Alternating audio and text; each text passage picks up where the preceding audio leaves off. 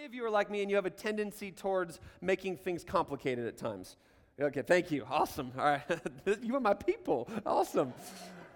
All the complicated people in the house this morning. I like it. I have a tendency to make things complicated, overly complicated at times. And I get frustrated easy, not because something is complicated, but because I make it complicated. And because I think in shapes and colors many times, I'm a little lost in things. I don't understand what I'm doing all the time. But my wife, come on, thank God for a wife who is linear and thinks clearly on things and sees things the way that I don't see things. She makes everything simplistic in my life.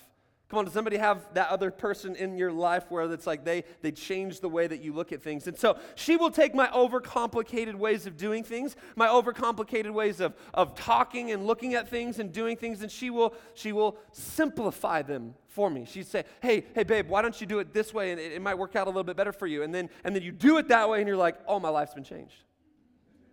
My life's been changed forever. And so there's constantly these moments and these frustrating moments that I have, and they're mainly self-induced because I have a tendency to make things complex. And I would venture to say that I'm not the only one in the room this morning, in one way or another, that has the tendency to make things, certain things, many things, complicated. And I think it's something that we just do as humans, right? We have a tendency to make what is supposed to be simple complicated. And I think during this particular season, the Christmas season, we're all a bit more aware of the spiritual side of our lives, the overall tone of our lives, the direction of our lives. But the problem that we face is the complexity of the season, mainly self-induced, has a tendency to distract us from the opportunity that we have to experience Jesus in a deeper, more profound, and powerful way. And that is what I want to tackle in this series. Because I don't want us as a church to walk through December, walk through this Christmas season, and miss everything that Jesus has for us.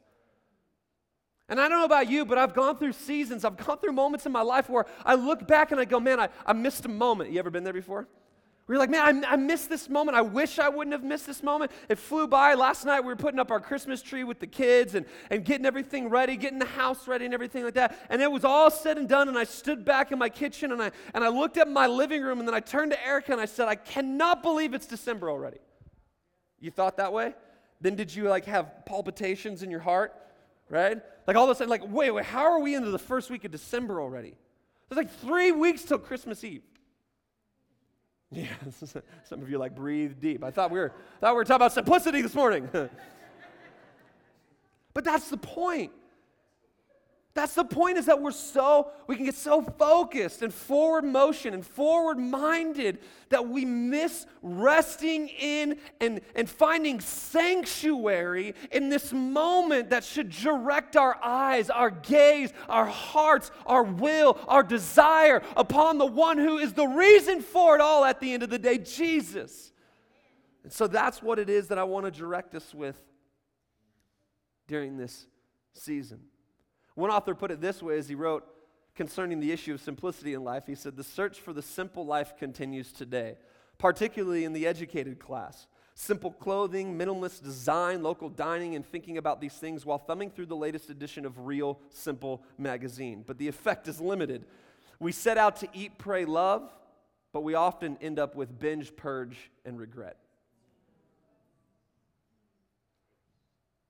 So what we tend to do is try and place blame, right? We argue against capitalism and consumerism, products and advertising. We try to place blame on society and the way that our country and world is run. However, the problem is not what is outside of us and around us. The problem is what it's always been, that which is inside of us.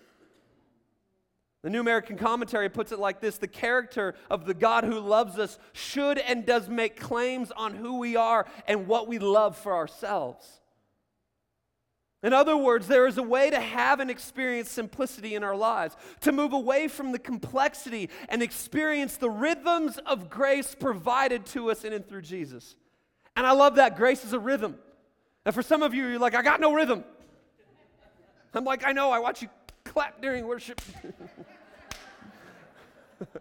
The drummers hate it. If you're ever like, why is the drummer closed all the time? His eyes are closed because it's not because he's worshiping. It's not because he's worshiping. He's like, if I watch him clap, I will lose this beat, y'all.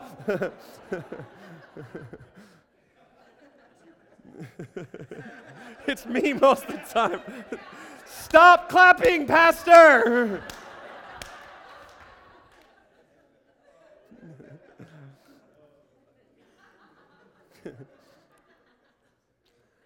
However, for many of us, this conversation could, if we're not careful, cause us to simply swing to the polar edges of behavior modification.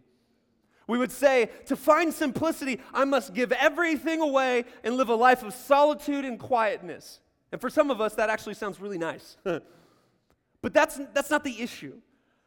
To find simplicity is not to give everything away and to have nothing and to simply walk maybe through this Christmas season and go like, well, we're going to burn the tree and we're just going to sit in our living room and we're just going to stare at each other and not talk, just sit. That's not what we're talking about. And this series is not my attempt to bash all the things that go along with Christmas in our world and in our culture. That's not my heart. That's not my desire. My desire is just to simply anchor our hearts and our minds and our focus once again to Jesus.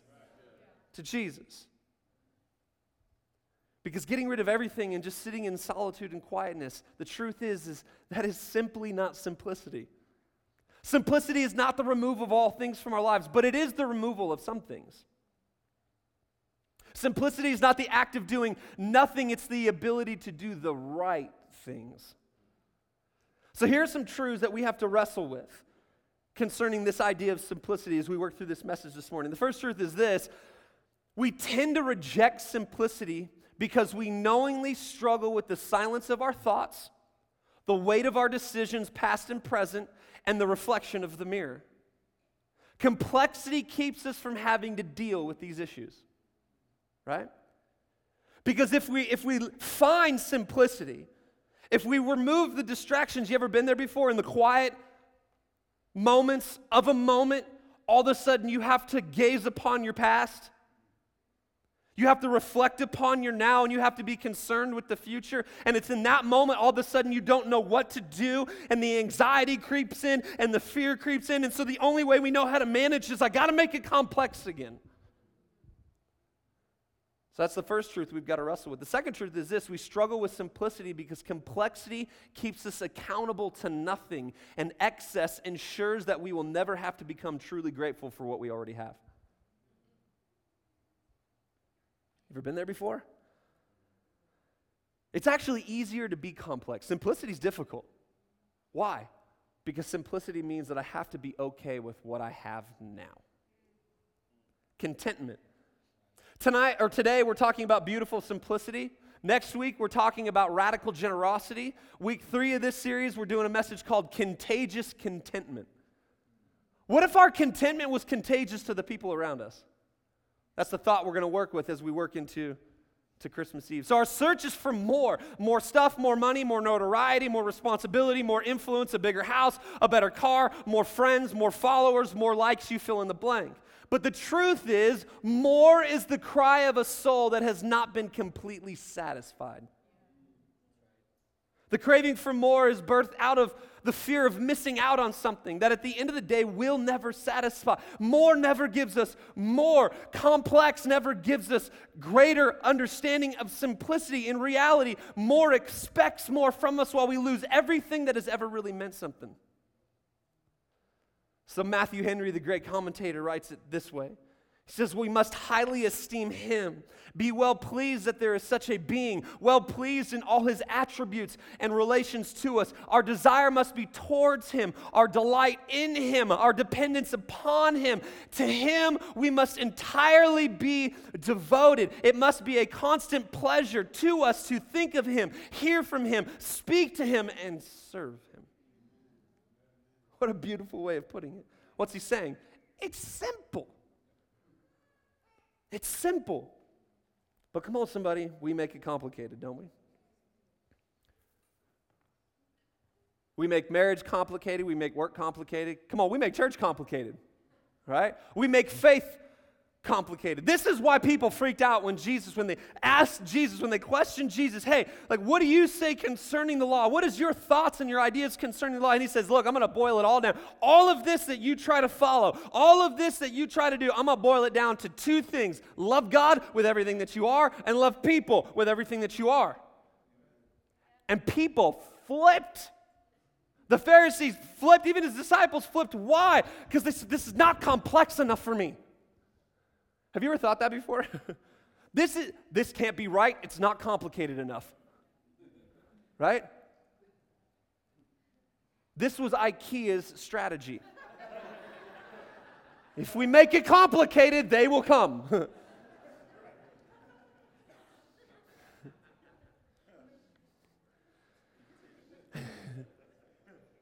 In other words, let me boil all this kind of introduction down to one thought. Every attempt at simplicity outside of God will always bring us back to complexity.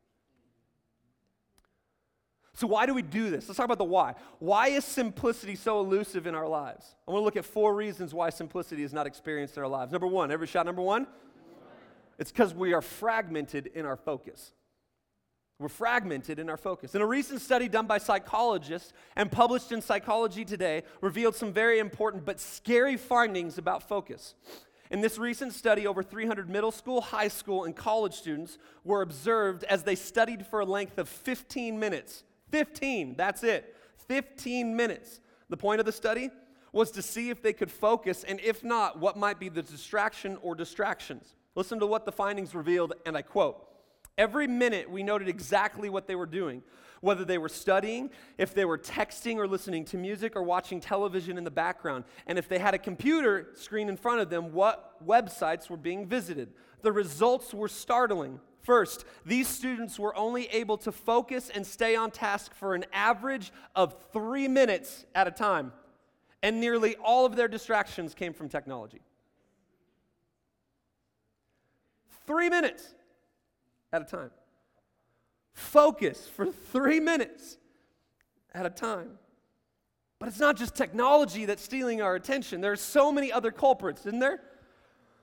But the reality is that we're distracted. We're trying to compute everything all at once, and in doing so, we're not taking one thing in. Have you ever realized that? You ever been this way? We're trying to receive all this information and all this stuff and everything. We're trying to input it all, and in inputting all of it, we aren't getting anything out of it. So the first reason that we do not experience simplicity is that we're fragmented in our focus. This is what Paul would deal with Timothy in 2 Timothy chapter 2, verse 4. Watch what he says to him to deal with this issue. And it's with militant terms that he writes this. No soldier gets entangled in civilian pursuits, since his aim is to please the one who enlisted him. What is Paul saying? Don't get caught up with things that you don't need to get caught up in. Come on, keep focused. We're introduced to a woman named Martha in Luke chapter 10, verses 38 through 42, who experienced the effects of divided focus. And it says this: now as they went on their way, Jesus entered a village, and a woman named Martha welcomed him into her house. And she had a sister called Mary who sat at the Lord's feet and listened to his teaching. But Martha was distracted with much serving. And she went up to him and said, Lord, do you not care that my sister has left me to serve alone? Do you not care that she's just sitting there listening to you? Do you not care that she's in your presence? Do you not care that this lady's she's being lazy? I'm doing all the work. She's being lazy. Tell her then to help me. She wanted Jesus, the Son of God, to get Mary on her chores. But the Lord answered, Martha, Martha, you were anxious and troubled about many things. You ever felt that way before? You felt anxious and troubled about many things? But one thing is necessary. Mary has chosen the good portion, which will not be taken from her. Here's the question we should be asking ourselves right now. And if you're taking notes, I really hope that you write this down. Are we living caught up, or are we living called out? Are we living caught up, or are we living called out? A called out life, and one being lived as such, is a life that's not caught up and distracted and unfocused. A called out life is one that is focused, purposed, and free of complexity. I lose everything. I lose my keys, I lose my wallet, I lose my phone all the time. all the time. You can ask any of my friends. Like Justin said, any of these guys that are around me, like, where's my keys? Where's my stuff? Where's my stuff? Why? Because my mind many times, if I'm honest, come on, if I'm just being honest with you, I'm caught up a lot of times. Come on, you ever been there? Where your thoughts are somewhere else, your ideas are somewhere else, your focus is not on what you should be focused on. And this is the problem that we have in the world that we live in right now, is that we're caught up. Some of you right now are missing this entire point because you are caught up with other things. You're going to lean over to the person next to you and be like, what was number one? Are we caught up or are we called out? Number two, everybody shout number two. The second reason that we have a tendency to miss simplicity is that we are divided in our devotion.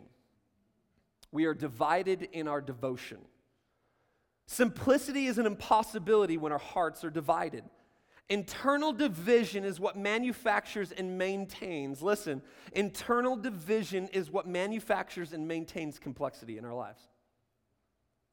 Jesus deals with this issue in Matthew chapter 6, verse 24, when he says, no one can serve two masters, for either he will hate one and love the other, or he will be devoted to the one and despise the other. And then he throws this in here, and many of us have heard this before, you cannot serve God and money. We've heard this piece of scripture before. Now, for a lot of us, it divides us on some stuff, and it's because we've kind of interpreted it wrong and we haven't dealt with it appropriately. And it's interesting that Jesus uses this term master when dealing with the issue of divided devotion. What he's driving at is that the devotion and loyalty of ourselves can only go in one direction, not multiple. This is what I call the devotion dilemma. Because here's the deal, all of us will be devoted to something. All of us will be devoted to something. Some of you, many of you have moved in from other states. Now, it's easy to move into Utah when it comes to professional football because we don't have anything. So we all keep our teams. But when I moved from Seattle to Phoenix, being a diehard Seattle fan, who I pray to the Lord beats the Philadelphia Eagles today, just quid pro quo.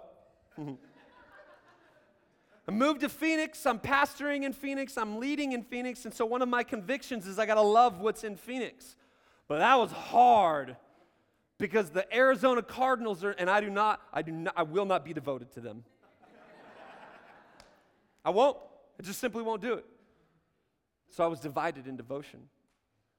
I had Cardinals players that were coming to our young adults ministry, and I would talk with them, and I would counsel them, and I would minister to them, and I would quickly say, look, just to be safe and for you to be aware, I hate your team. I'm devoted to one and one only, but I still love you with the love of the Lord. We are divided in our devotion. And this piece of scripture is both profound and nuanced in that Jesus deals with divided devotion and one of the greatest culprits involved in our divided devotion. So the closest English word that we have to describe this culprit is money. Jesus employs this word. But a more accurate, in-depth word is the word actually used by Jesus, which is mammon. Everybody shout mammon. This word or term better describes the reality of Jesus' teaching and what he's trying to get at. And this is mammon, the totality of our personal and material resources. Not just money, not just the dollar bill, y'all. Okay? Much of what divides our devotion is the issue of mammon that we all face. This is why money, resource, stuff, and things are so important to us, and in many ways why they define us. Once again, the point is not to give everything away and live in solitude, but we do have to ask the question, here it is my heart divided in devotion? Am I chasing something? Am I defined by something? Are inanimate objects the things that make me who I am? And I think this statement found in the New American Commentary sums up Matthew chapter 6, verse 24 the best, when it says this: we try so hard to create heaven on earth and to throw in Christianity when convenient as another small addition to the so-called good life. Jesus proclaims that unless we are willing to serve him wholeheartedly in every area of life, but particularly with our material resources, we cannot claim to be serving him at all. That's hard. Swallow that. That's hard. And I think this is why some of us push against following Jesus the minute it gets hard. What's he saying? All he's saying at the end of the day is, I want your devotion. right? My wife says to me, I want your devotion. You can't be divided in all these different things. I want your devotion. Well, my kids are trying to get my attention, and I'm on my phone, and they're like, what's on your phone, Dad? And it's not important, I know that. And then Erica chimes in, she goes, is there something important on your phone because your kid, divided in devotion. This is easy for us because we are humans. For many of us, we get quiet on this point because I think if we're all honest, we have a tendency to walk down the path of divided devotion. Can I just give you a practical picture of what divided devotion looks like? This is what it looks like. It's going to get real weird in church right now, okay?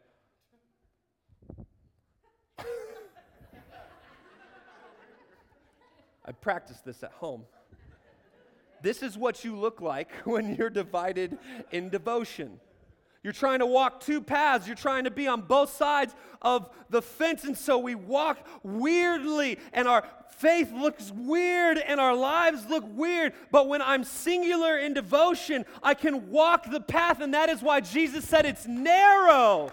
It's a narrow path. Why? Because you can't be on both sides of it. So for me and my house, we're going to serve the Lord. For me and my family, we're going to stay on this path. I want to be divided. I don't want to be divided in my devotion. I want to be singular in my devotion. It's about Jesus. It's about Jesus. Number 3. Everybody shout number 3. We're caught up in our cares. This is why simplicity is difficult. You're getting something out of this morning. We're caught up in our cares. Mark 4, 18 through 19. A lot of scripture, because I want you to hear this is not my opinion. This is the Bible. All right, Mark 4, 18 through 19. And others are the ones sown among thorns. They are those who heard the word, but the cares of the world and the deceitfulness of riches and the desires for other things enter in and choke out the word, and it proves unfruitful. Right here in Mark 4, 18 through 19, Jesus is now on the backside of a parable that we are introduced to just a few verses earlier, the beginning of chapter 4. Jesus likens God's word to a seed that is planted in the ground. Jesus then deals with different types of soil and its ability to accept the seed of God's word or not. One of the reasons that Jesus highlights is the cares of the world as being a reason for the rejection of his word. This is the same when it comes to the rejection of simplicity. We are caught up in our cares. What we care about is a strong indicator to the degree of simplicity that we may or may not be experiencing or will experience in life. The question that we should be asking ourselves is whether or not the things that we are caring so much about are actually the things that we should be caring so much about. It's not that we're not supposed to care. So that we have to make sure that what we are caring about are things that actually matter. In Bible college, one of my lecturers said this when dealing with this issue, and I think it's been something that shaped my life and the way that we try to look at things. And he said this, in the scheme of eternity, does it matter? I think that's a great question. When you're caught up in a care, when you're so fixated on a care, the question that we have to ask ourselves is in the scheme of eternity, does it really matter? Does it matter that that thing broke? Does it matter that the crack in your iPhone screen that's brand new, does it matter that it's there? Come on, some of you are like, well, yeah. Actually, yes.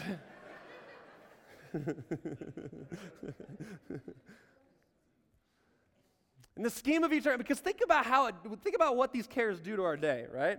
Think about what these cares do to our interactions. Think about what these cares do in our marriages. These cares have a tendency to mess things up. But I think if we were to ask the question in the scheme of eternity, in the grandness of this life that we live, as small as it is and as short as it is, does it really matter?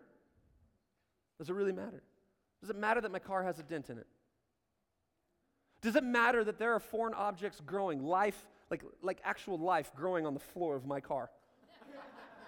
Yeah.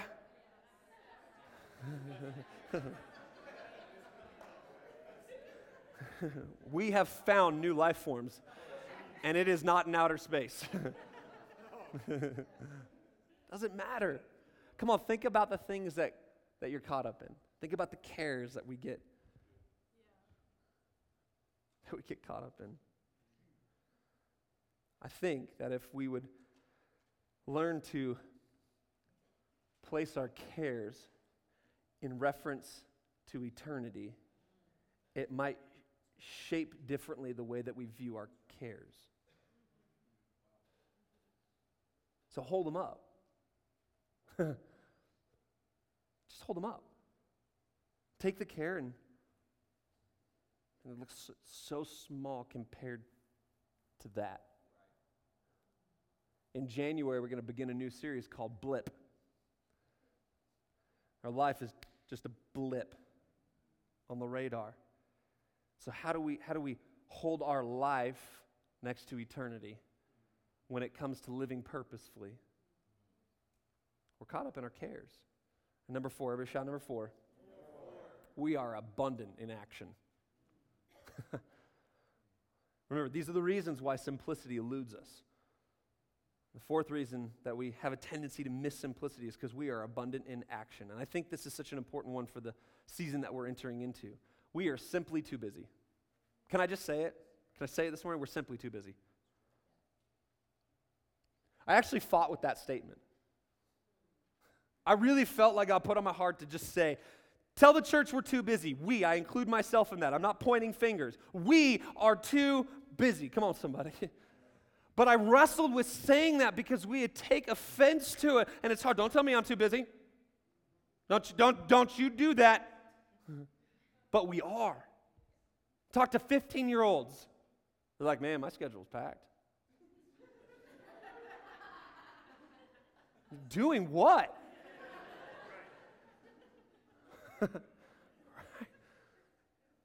My kids, can you do this for me? No, Dad, I'm busy. With what? We're busy. And while many of us find a distorted version of self-fulfillment when we are busy, it's not actually producing in us anything of substance and truth.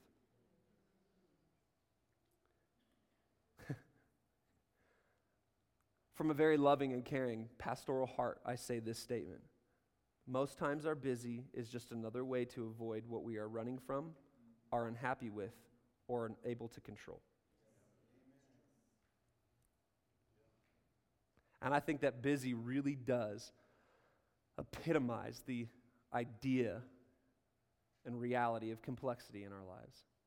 I think busy is complexity to its furthest degree. So what's the fix as the team comes up? And as we get ready to dismiss, I'm going to go through these really fast because I want us to see the problem. The solution's actually we can take to the solutions. The problem, it's navigating our hearts and our minds through the problem. I think the problem, in understanding the problems, when we see them, all of a sudden we go, oh, that's it, that's there, right? You ever been there before? The minute you see the problem, you can quickly get to the solution. So I want to give you 3 solutions really fast as we get ready to close. 3 solutions that we need to employ in our lives if we're gonna find simplicity this Christmas season. Number 1, the first one is this: we have to learn to be present in His presence. We have to learn to be present in His presence. Colossians 3, 1-2. If then you have been raised with Christ, seek the things that are above, where Christ is seated at the right hand of God. Set your minds on things that are above, not on things that are on earth. We need to be present in His presence. This goes back to the focus issue. And so many times we miss being present in the presence of God because we are distracted by everything that we are distracted by. How many times have we checked our Facebook, Instagram, or put something on the ever-growing to-do list just in the course of this service? And I know it happens because I actually get texts on my phone right now from you who are sitting out there. Look, they're not listening.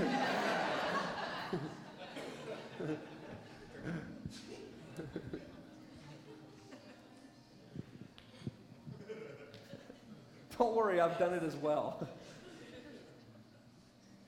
We call it multitasking. To avoid the truth of what it really is, distracted. I'm just multitasking.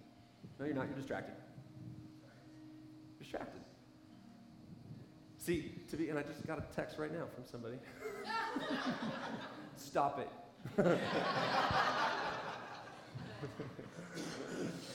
To be present in his presence is where change takes place. It's where intimacy takes place. Purpose is found. Miracles happen. What stops us from being present in his presence? To just drop everything for an hour and 15 or so minutes. To stay stationed in his love.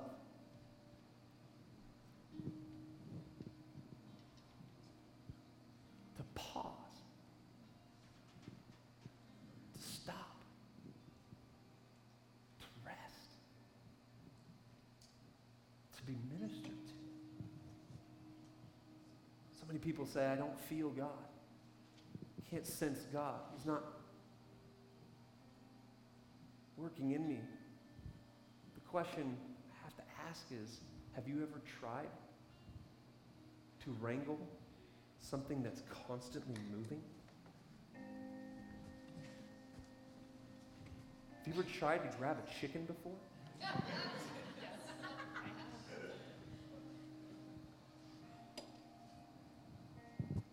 Think about that. And I just wonder if God's like, come here. Stop for a minute.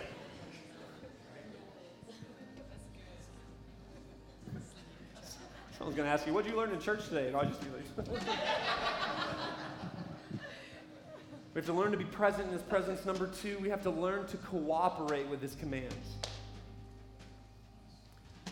We have to learn to cooperate with his commands. John 14, 15 through 17. If you love me, you'll keep my commandments, and I will ask the Father, and he will give you another helper, the one who's going to help you keep these things, to be with you forever, even the Spirit of truth, whom the world cannot receive because it neither sees him or knows him.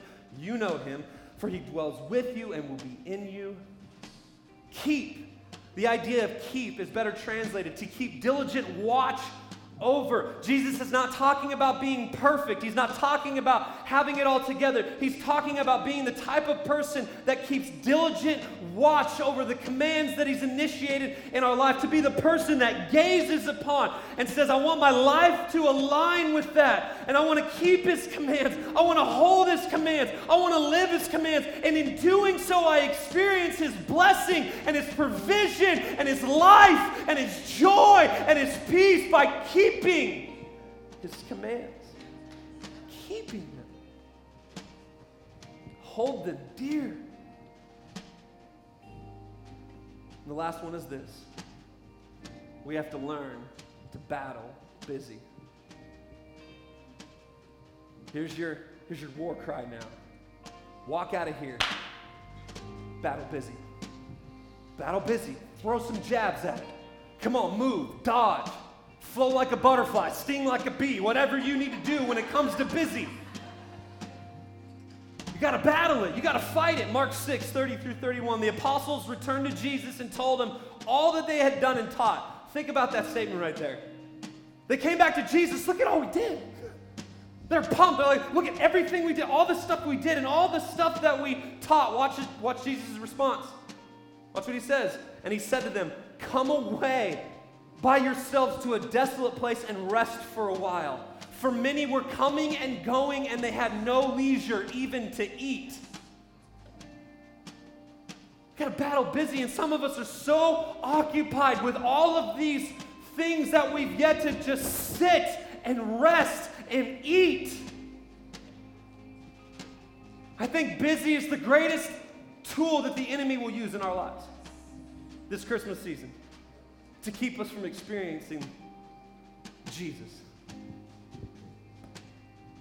And if you get twitchy thinking about sitting, resting, pausing, not being busy, I'd say it's a pretty good indicator that that's exactly what you need to be doing. This morning, church, this week, this month, come on, even this year, can we learn beautiful simplicity? Can our life be marked by beautiful simplicity? And the way that we hold the cadence of our life be seen in beautiful simplicity.